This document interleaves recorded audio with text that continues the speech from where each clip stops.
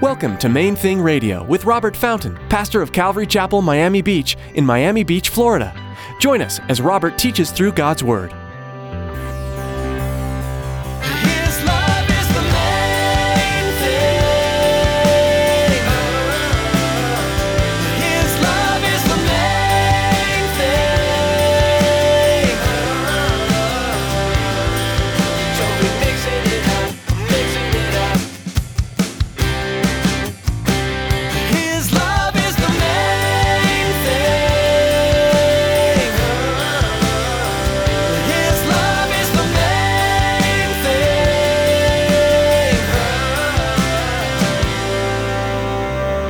Anything that's not in harmony with God's will. If it's not in harmony with what He created and the design for His creation, then it's sin. The word sin, the original word that's translated sin, it just means missing the mark. It was an archery term. It's the idea of you didn't hit the bullseye with that. That's not quite right. That's imperfect.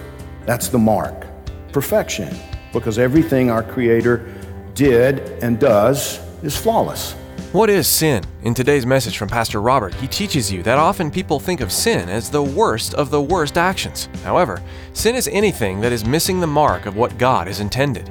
Anything that is not in harmony with God's will is sin. Our God is flawless in all that He does. His desire is that you quickly repent of sin and live in unity with Him. Stick around after today's message from Pastor Robert. I have quite a bit of information that I'd like to share with you. Our web address, podcast subscription information, and our contact information. Now here's Pastor Robert in the book of Hebrews chapter 10 with today's edition of Main Thing Radio. His love is the main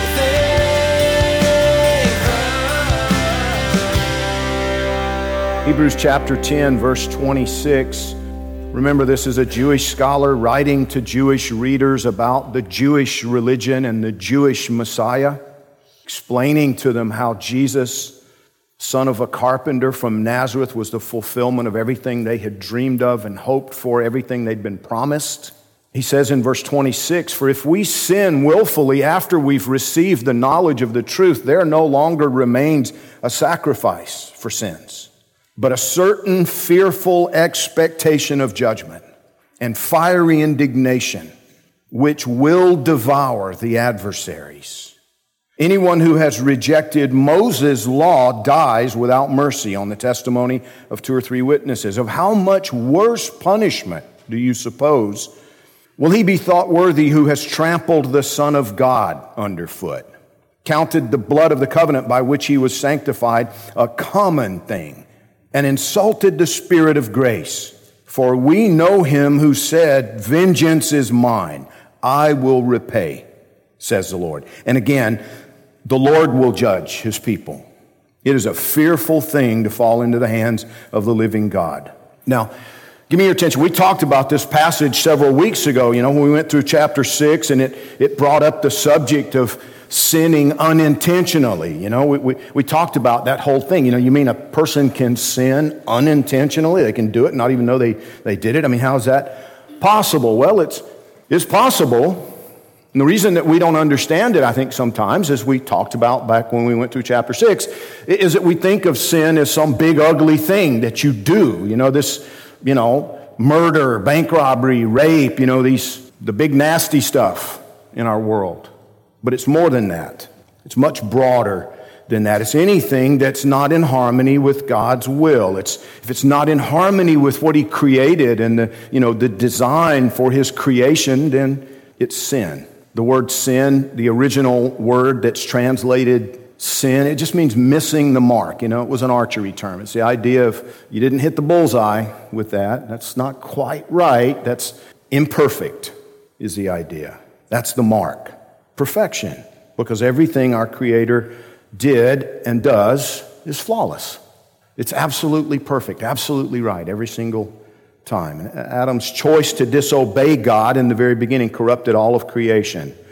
But now, because of Christ's perfect sacrifice for sin, you and I, we who are flawed at our very core, our very nature, when we do something consistent with that flawed state, that unintentional sin, Because of what Jesus did, it's covered by God's grace. It's under grace, we say. But we have to understand, again, there's no sacrificial atonement for deliberate sin, deliberate rebellion. And that's what this writer is pointing out to us.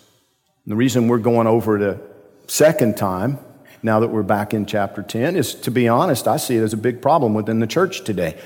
A big problem in the Christian church in the United States is this misunderstanding of God's grace, this misunderstanding of what Jesus has done. You know, he says under the law of Moses, those who committed a deliberate act of rebellion, they were put to death. You know, 2 or 3 witnesses confirming it, and they were executed. They couldn't just go offer a sacrifice for that. Numbers chapter 15, verse 28, it says, so the priest shall make atonement for the person who sins unintentionally, when he sins unintentionally before the Lord, to make atonement for him, and it shall be forgiven him. And then skipping down a little bit, but the person who does anything presumptuously, in other words, he just does it because he wants to do it, whether he's native born or a stranger, it doesn't make any difference who he is, that one brings reproach on the Lord, and he shall be cut off from among his people. And the idea there is execution, because he has despised the word of the Lord and has broken his commandment. That person shall be completely cut off. His guilt shall be upon him. In other words, there's no mercy, there's no atonement. You don't just go kill a goat, you know, or a bull or whatever. You don't just atone for it. No, you execute that person. And you remember as we looked at this before, we saw the very next passage. They caught some guy gathering firewood, and they executed him for it, because he was gathering firewood on the Sabbath day. And we talked about the fact that firewood wasn't the problem. The problem was his rebellion. He deliberately disobeyed God, and there's no grace to cover that. A lot of Christians misunderstand it and think that, you know, since we're not under the law, we're under grace, that you just kind of do what you want, God has to forgive you. No. See, he's looking at the heart. And he doesn't allow manipulation. He doesn't allow that kind of rebellious behavior to just go unchecked, because he knows you're actually not sincere in your desire for him. You're not sincere in your repentance. You haven't really turned away from that behavior and to him. If indeed you're thinking, I'll do it and he'll forgive me, I'll go ahead with this and it's under the blood. Well, no, it's not under the blood if you're continually living in rebellion. That's the problem, with so many who, like what I was taught growing up in the Baptist church and what so many of you were taught growing up in the Catholic church. I was taught that Jesus paid for it. God has to forgive me. I can do whatever I want. You were taught just do it and go to confession afterwards. Both are wrong. Both are wrong. No, the heart which turns to the Lord is under his grace. Do you understand?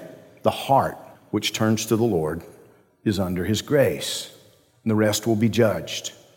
I'm just telling you what the Bible says. I mean, if he put a guy to death for picking up sticks on Saturday, what's he going to have for you on Judgment Day? 1 John chapter 2, verse 4, he who says, I know him and does not keep his commandments is a liar. The truth is not in him. I didn't say that, the Bible did. That's not my idea. It's God's. You can call yourself a Christian, a Baptist, a Catholic, a Lutheran, a Presbyterian, doesn't matter. If your heart is not sincerely his, then you're still in your sin, and you'll be judged for it. He says, for if we sin willfully, after we've received the knowledge of the truth, there no longer remains a sacrifice for sins, but a certain fearful expectation of judgment and fiery indignation, which will devour the adversaries. Anyone who has rejected Moses' law dies without mercy on the testimony of 2 or 3 witnesses. Of how much worse punishment do you suppose will he be thought worthy who has trampled the Son of God underfoot, counted the blood of the covenant by which he was sanctified, a common thing, and insulted the Spirit of grace? Now, I want us to think about that last question in just a little bit of detail for just a couple of minutes. If a violator of the law was executed, of how much worse punishment, he asks, will he be thought worthy who has trampled the Son of God underfoot, counted the blood of the covenant by which he was sanctified, a common thing, and insulted the Spirit of grace. Now, I know this seems harsh, but like I said, I didn't write it. And the Scripture is really emphatic about it. It says that somebody who goes on living in willful sin after having received the knowledge of the truth, they're doing three terrible things. Number one, trampling the Son of God underfoot. You're just trampling Jesus underfoot with the deliberate sin, the willful rebellion. I'll go to confession. We're not under law, we're under grace. He knows my heart. It says you're walking all over Jesus. You're just walking all over him. You're trampling the Son of God underfoot with that kind of attitude. Calling yourself a Christian, but serving your flesh instead of serving him. Wow. Doesn't get any better. I'm sorry. His love is the main thing. His love is the main thing.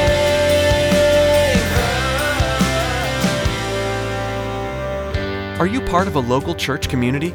It's important to have a faith-based community around you as you continue to seek all that God has for your life.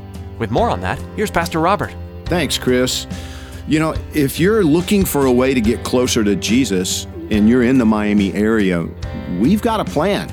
We started something a few years ago that we call it Intensive Christian Training, ICT for short. It's 3 phases. Begins with just dinner together in a group setting every Thursday night. You do that for about 10 or 11 weeks and just go through the basics. What is Christianity? But you're doing it around a meal with a group of people that you really connect with and get to know.